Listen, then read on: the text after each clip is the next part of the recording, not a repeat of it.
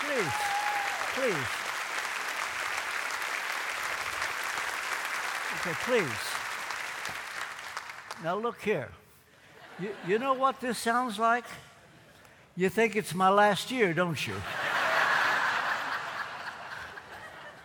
I mean, I was planning to come back next year. I think I better quit while I'm ahead. It won't get better than that. My word. My. Oh, dear. I had it all planned what I was going to say. Well, thank you, Michael. As you may know, I'm on his European board. I've got off all boards, but I will always stay on Michael Yusuf's board, leading the way. To be totally serious, honest before the Lord, before you, I know of nobody like him. And the ministry he has, there's no equal to it. And so I'm honored to be on his board, and I love coming here. And so thank you. We got TR. Annette is home. She has a break from the grandsons. We got all three of our grandsons, Tony, Timothy, and Ty. And anyway, just wonderful to be back. I forgot all the things I was going to say, but I really appreciate what Michael just said. Try to come to myself. Well, now, 3 days ago, it became clear to me what I should preach on today. There's someone who knows the details. If they want to tell that, that's up to them. But it's one of those times I know I'm led, but I'm a little reluctant, and I'll tell you why. Some of this you have heard before, some of you. But homiletically, it's a totally different sermon. So if you have heard some of it, you won't all be bored. But I'll explain what I mean. I want to start out with my text, Hebrews 13, verse 8, which says, "For Jesus Christ is the same yesterday and today and forever." And then read to you from John chapter 20, starting at verse 19. On the evening of that day, the first day of the week, the doors being locked where the disciples were for fear of the Jews, Jesus came and stood among them and said to them, "Peace be with you." When he had said this, he showed them his hands and his side. Then the disciples were glad when they saw the Lord. Jesus said to them, "Peace be with you. As the Father has sent me, even so I am sending you." And when he had said this, he breathed on them and said to them, "Receive the Holy Spirit. If you forgive the sins of any, they are forgiven. If you withhold forgiveness from any, it is withheld." Now Thomas, one of the 12, called the twin, was not with them when Jesus came. So the other disciples told him, "We have seen the Lord." But he said to them, "Unless I see his hands, the mark of the nails, place my finger into the mark of the nails, and place my hand into his side, I will never believe." 8 days later, his disciples were inside again, and Thomas was with them. Although the doors were locked, Jesus came and stood among them and said, "Peace be with you." Then he said to Thomas, "Put your finger here and see my hands, and put out your hand and place it in my side. Do not disbelieve, but believe." Thomas answered him, "My Lord and my God." May God be pleased to bless the reading and the preaching of this, his most holy and infallible word. Brief word of prayer. Heavenly Father, I pray now for the sprinkling of the blood of Jesus by your Spirit to rest upon every mind in this place in order that their perception, what I say, will be heard, received as you intend. Cleanse my tongue that I will be your transparent instrument to say everything that needs to be said, nothing that doesn't need to be said. Help me to be clear, simple. May this be life-changing and a word that brings great honor and glory to your name. I pray in Jesus' name, amen. Many years ago, while we were still in London, we would take our vacations in South Florida in the summer. And there was a Sunday, arguably the most contradictory Sunday of my ministry. And I'll explain what I mean by that. On the Sunday morning, I had agreed to preach at Coral Ridge Presbyterian Church for D. James Kennedy. Honored to be there, as it is an honor to be here, except that I wore Jim Kennedy's robe. It was a very liturgical service. We processed down the aisle, and I preached a sermon. It was probably okay. And then that afternoon, I had agreed to preach in Bimini in the Bahamas. So I take a plane to Bimini that afternoon.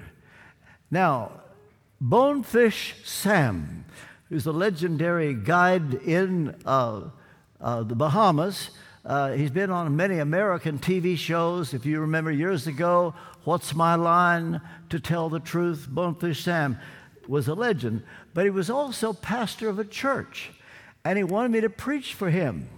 And so now, having been with Coral Ridge Presbyterian Church, dressed up, now I'm in my tennis shoes, T-shirt, and we're all on our knees. I'm the only white man there, 19 Bahamians on their knees, all of them praying out loud at the same time. And I'm on my knees, and I hadn't really thought about it till right then. I thought, Lord, what shall I preach here? And I promise you, never before or since have I had anything like it, a sense of God on me. Hebrews 13, verse 8, Jesus Christ is the same yesterday and today and forever. And it just became clear. In what sense is he the same? Well, he looks the same. If you could see him today, he's 33 years old. His face hasn't changed. He still has the marks in his hands. And I preached how throughout eternity, all of us will have perfect bodies. There will only be one in heaven with any blemish, and that's Jesus. He will still have the nail prints in his hands throughout eternity to remind us how we got there in the first place. And I want you to know that that evening, I had more power in preaching than I had ever known in Westminster Chapel. And I thought, Lord, why don't you give me this in London where I preach to the world? Why didn't you give it to me this morning at Coral Ridge Presbyterian Church? Thousands there on TV. You give it to 19 black Bahamians whose jobs are changing sheets, cleaning toilets, people that nobody will ever hear or hear about. And I just realized this is God's style. He loves to reach those that nobody wants to have anything to do with. And I have longed for that kind of power. And I won't expect to have it even right now, but I can give you some of the overflow of when I preached that night. And so in what sense is Jesus the same? Well, he looks the same. But then I asked the question, why is this verse here? It's one of those verses that could be understood outside their context. Jesus Christ is the same yesterday and today and forever, that deserves to be in the Bible. It could have been in John, anywhere in Acts, anywhere in Romans. It could have been anywhere. But I thought, why is it here? Look at the context. Not only does he look the same, he leads the same. Because here is what the writer says. Just before saying Jesus Christ is the same yesterday and today and forever, he says, these are expensive glasses. They cost hundreds of dollars. They are bifocals, but they don't work. And I've told my optometrist again and again, go to Publix and you can get these. Verse 7 says, remember your leaders. Those who spoke to you the word of God, consider the outcome of their way of life and imitate their faith. Jesus Christ is the same yesterday and today and forever. And the next verse, do not be led away by diverse and strange teachings. You see, the reason the writer put that verse here is to let you know that the Christian faith does not change. It cannot be improved upon. The early threat to the earliest church was called Gnosticism. These Gnostics, they had a new way of knowing. And they said to the Christians, what you teach, what you believe is really good. We can make it better. And they wormed their way in, got in through the back door. This is why Jude, verse 3, earnestly contend for the faith once delivered unto the saints. You see, the leaders were to teach the same thing. The next generation, the same thing. Next generation, the same thing. Never, ever imagine that the Christian faith can be improved upon. It cannot change. It cannot get better. You have it, Colossians chapter 1, verse 7. The faith. Now, why is this important? Well, for one reason, you may or may not know that the next monarch in England will be Prince Charles. Now, the head of the Church of England, the governor, the supreme governor, is the Queen, and her job is to defend the faith of the Church of England. The faith. Prince Charles has said he will defend faith. And many people say, oh, that's nice. Not the faith, faith. So you can be a Jehovah's Witness, a Mormon, a Muslim, Confucius, Christian. He will defend faith. And most people just think this is lovely. And they miss the point. It is the faith. And this is why we have Jesus Christ is the same yesterday, today, forever put here. Your leaders, they will teach you the word. It doesn't change. And the worst thing that can ever happen is where we get the idea that we can improve upon the gospel. You know, Dr. Yusuf has been very kind to let us sell some of our books, and I forgot to mention it. Please don't misunderstand this. What made me think of it is not that I have books. I've just written a book called Prophetic Integrity. It deals with all of these people, these prophets, who said God told them who will be the next president, and every one of them got it wrong. Every one of them. Do they climb down? Do they admit? Do they say sorry? No, too proud. And they are governed by a theology called open theism. Now, many never heard of it. The idea is that God is open to us to know what to do. In fact, here's the premise. God does not know the future, but he looks to us to know what he should do next. Now, that is something that is sweeping the church. And I'm telling you, it's come into evangelicals, charismatics, Pentecostals, and that's the theology that's governing people who, what they do, they tell you who they want, and they claim it, and they say, therefore, it is from God. And they get it completely wrong. It's dangerous. And the thing is, it is the faith that we must never, ever try to improve on, try to be clever.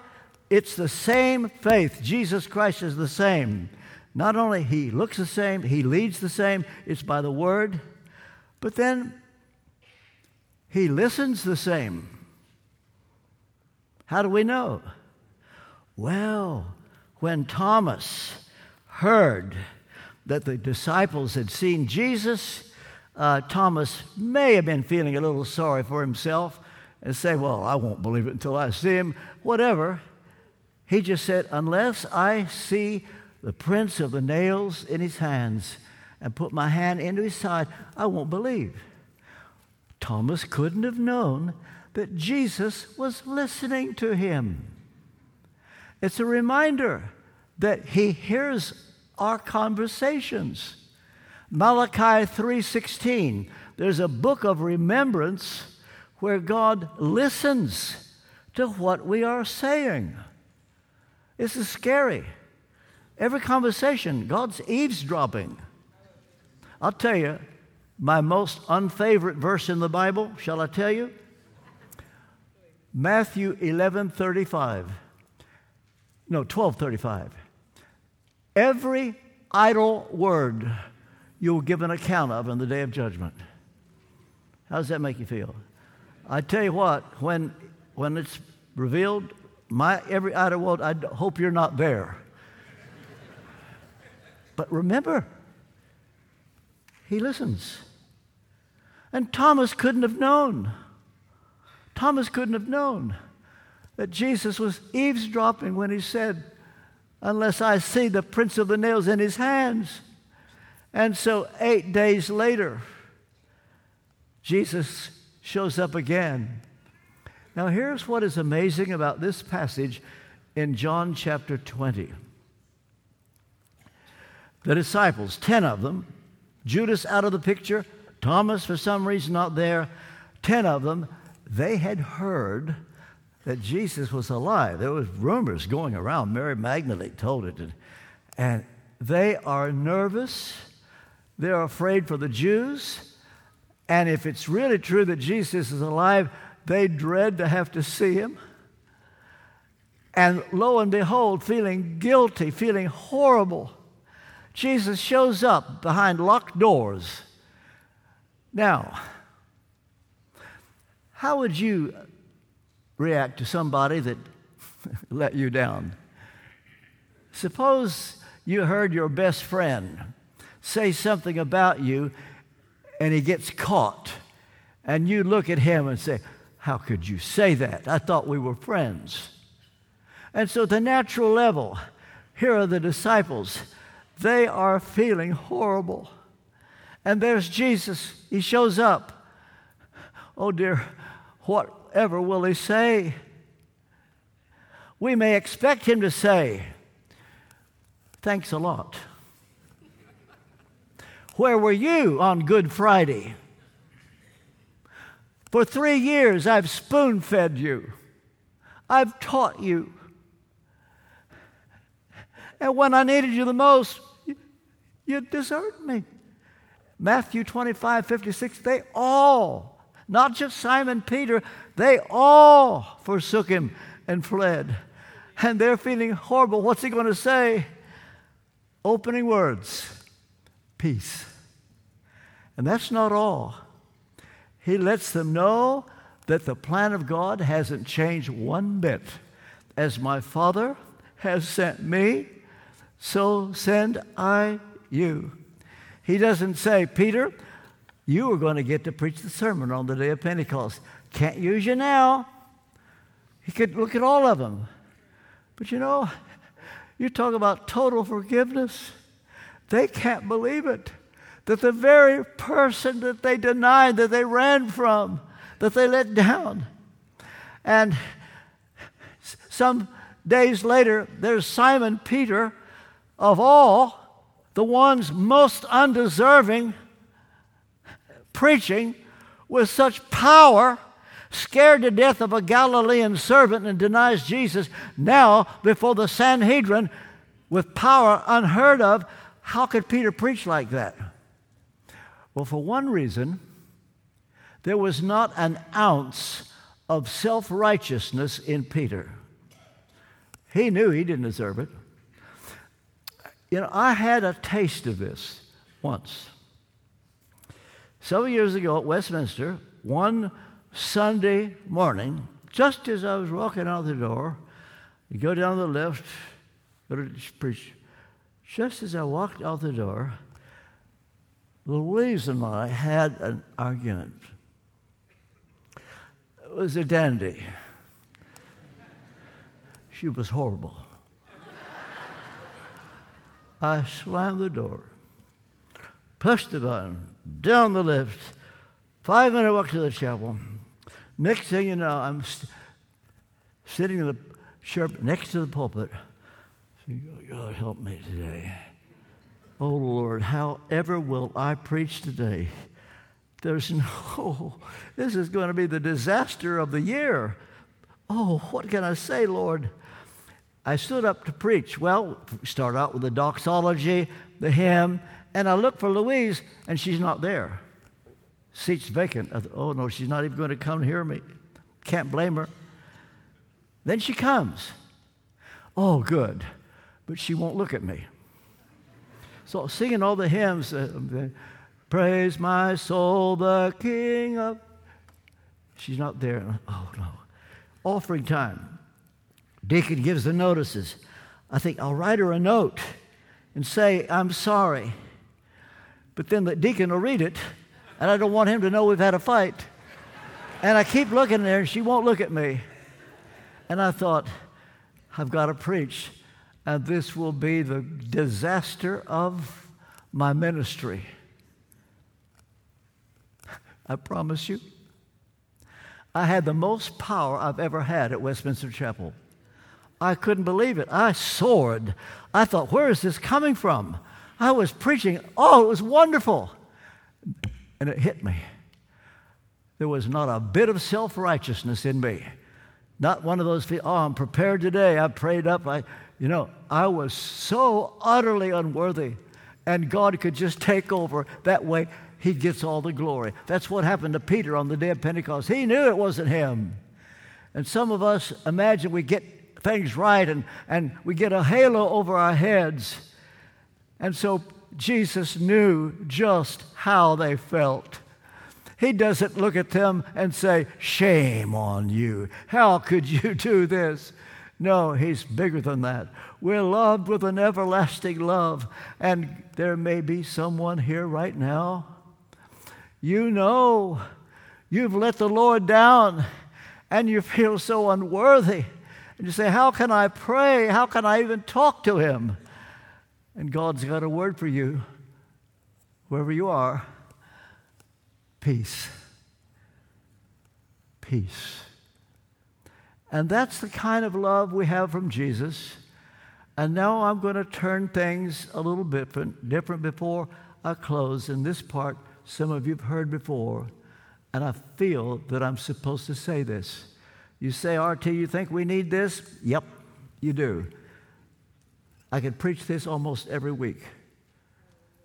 It's that word that was born in the darkest hour Louise and I had ever known. As Charles Dickens put it, the worst of times, the best of times.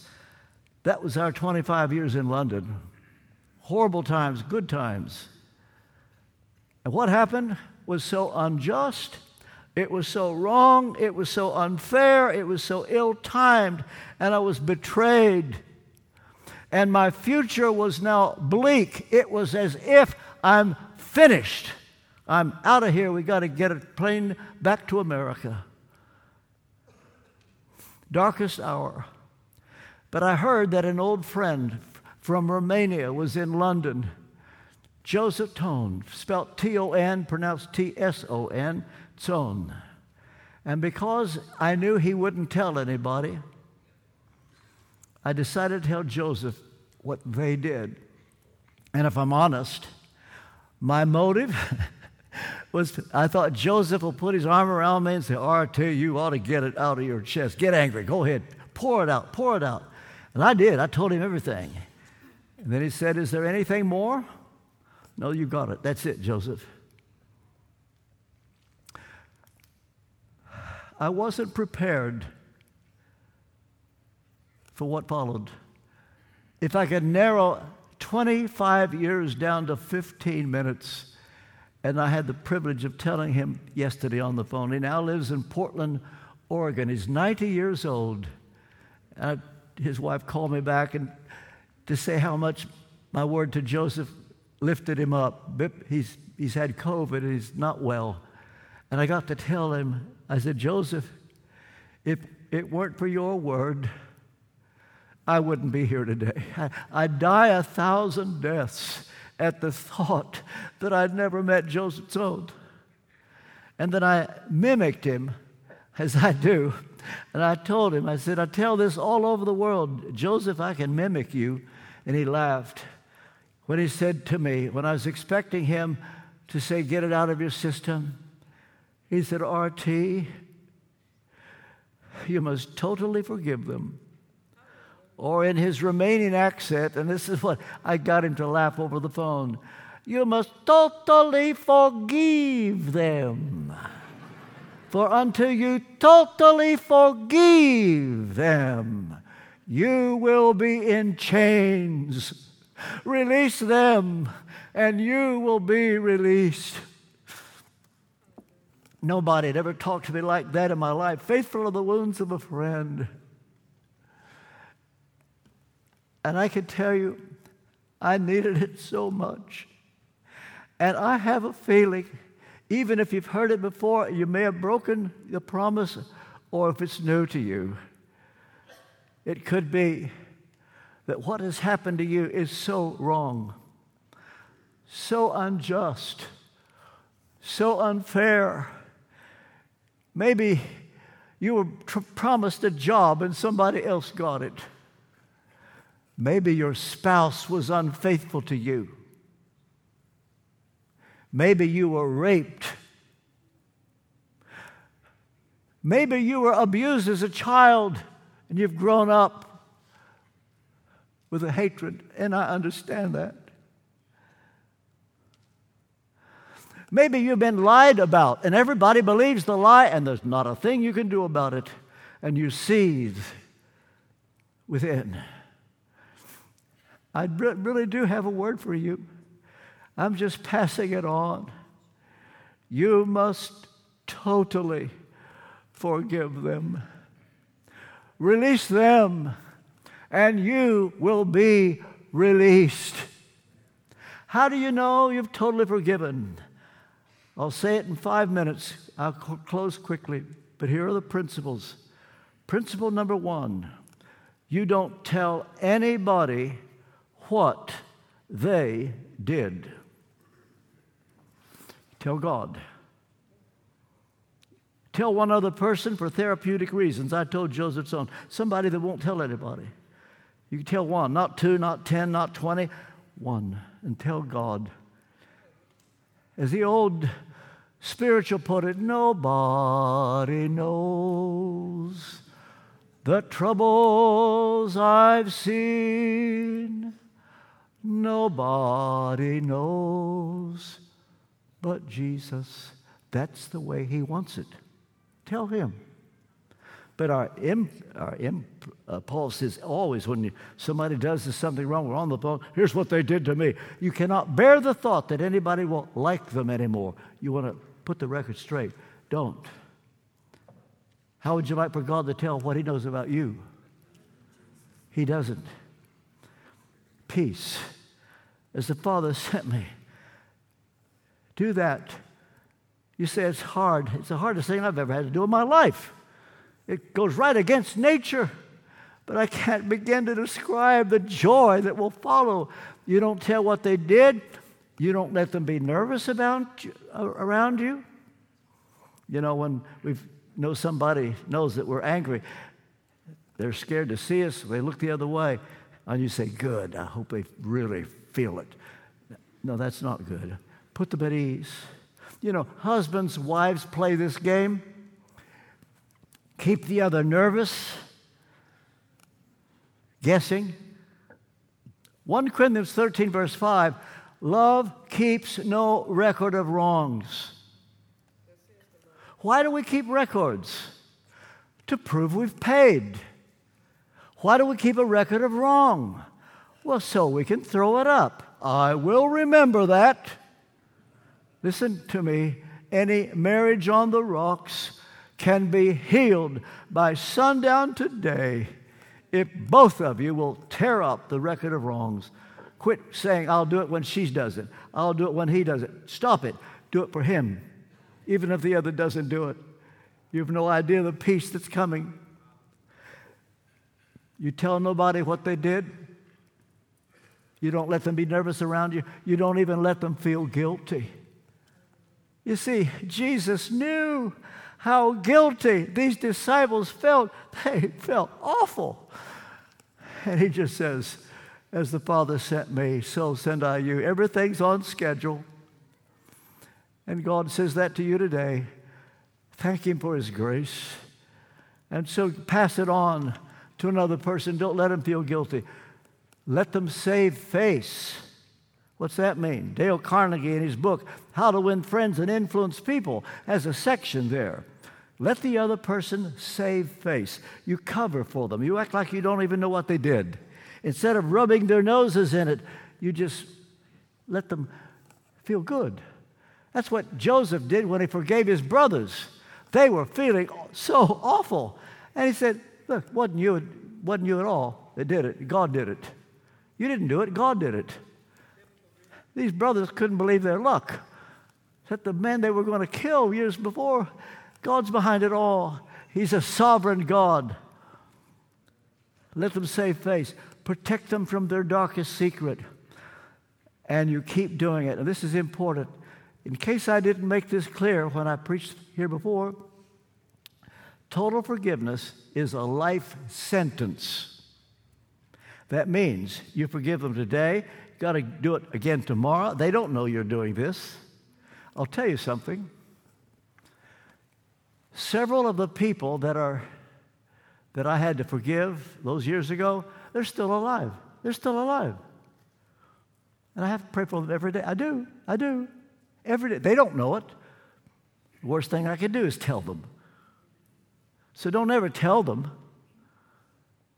If this sermon convicts you, don't go across the auditorium and say, oh, in the light of R.T.'s sermon, I forgive you.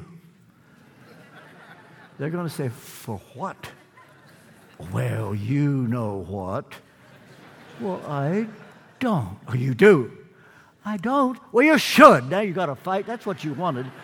Because you can't bear the thought that they don't know how hurt you are. This is part of getting your anointing. I'm telling you. They don't know. The people that I've had to forgive have no idea I pray for them. I would never tell them. And when you pray for them, you actually literally ask God to bless them. You say, R.T., I could never do that. I'm going to tell you now, I know what you're thinking if you could just say, Lord, I commit them to you, because you're hoping God will kill them. No, you ask God to bless them, and you mean it. I can tell you, in my old age, God has blessed my ministry. I was 87 last week, and I'm hoping to be around. I don't know how you're going to beat today.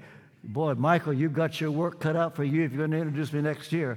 But I'm going to say this. If I've got any secret at all to my success, it's not my education, it's not my brain, it's living this way. I'm telling you, He'll do it for you. You've got an anointing no one else has. You've got a gift no one else has. God will bless you. But it's in proportion to whether you can be to others as Jesus was to the disciples. And you ask God to bless them.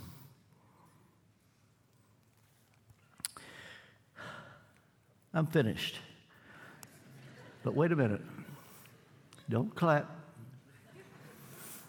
I feel led to do, I believe I am led to do, what I did in the first service. I think I've done this before. It's decision time. I'm going to ask you, if you needed this sermon, in a minute from now, to stand up. Don't do it yet. You say, stand up in front of all these people. Mm-hmm. Well, then they'll know I've had a problem. Yeah, they will. So what? Does it matter? It's what God thinks. Don't stand unless by standing you're prepared to say, I won't tell what they did. RT, I've already done it. Don't do it anymore. Don't let them be afraid of you. Don't let them be nervous around you. Don't let them feel guilty. Let them save face. Protect them from their darkest secret. Promise that you'll do it tomorrow, day after tomorrow, a week from now, a year from now. Don't expect them to know. But God knows. This is where the anointing kicks in. You have no idea what it's going to mean to you. And you do it the rest of your life. 5, 4, 3, 2, 1. If you needed this and you're ready to forgive, I want you to stand to your feet.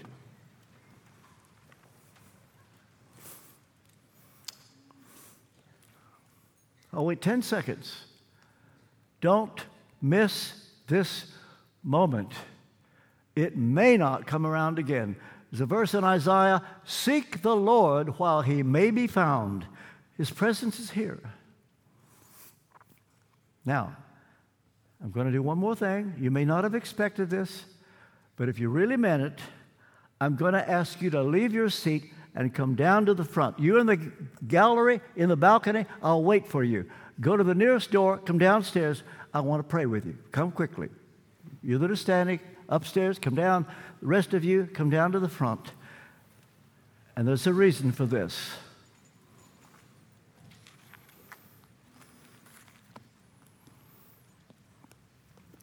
While you're coming, I will say that coming forward like this and standing, this is the easy part.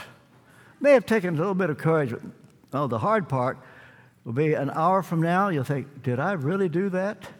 Tomorrow morning at breakfast, after a cup of coffee, you say, I can't believe I did that. So I've given you a little time to think about it because you can get out of it. We haven't prayed yet. We're going to go into a covenant. That makes it serious. The reason I brought you forward like this, you won't forget it this way. We're going to enter into a covenant. And you need to know that in the Bible, when a covenant was made, look at every single one of them, an animal was slaughtered. They always shed blood when they made a covenant. You all are under a covenant. The blood of Jesus was shed 2,000 years ago. You're under the blood. That makes what's about to happen more serious. We're going to enter into a covenant. I'm going to give words to say. Say them if you mean them. If you don't mean them, don't say them. I'm not going to look and see who prays. It's not between you and me. It's between you and God. This is a moment that conceivably could be the most critical moment since your conversion. Here we go, out loud. Lord Jesus, I need you. I want you. I know I have been bitter. I'm sorry for my unforgiveness. I forgive them. You forgive them. I set them free. I set them free. I set them free. Come, Holy Spirit. Wash away my sins by Jesus' blood. I give you my life. Amen. I'm finished. God bless you. See you next year.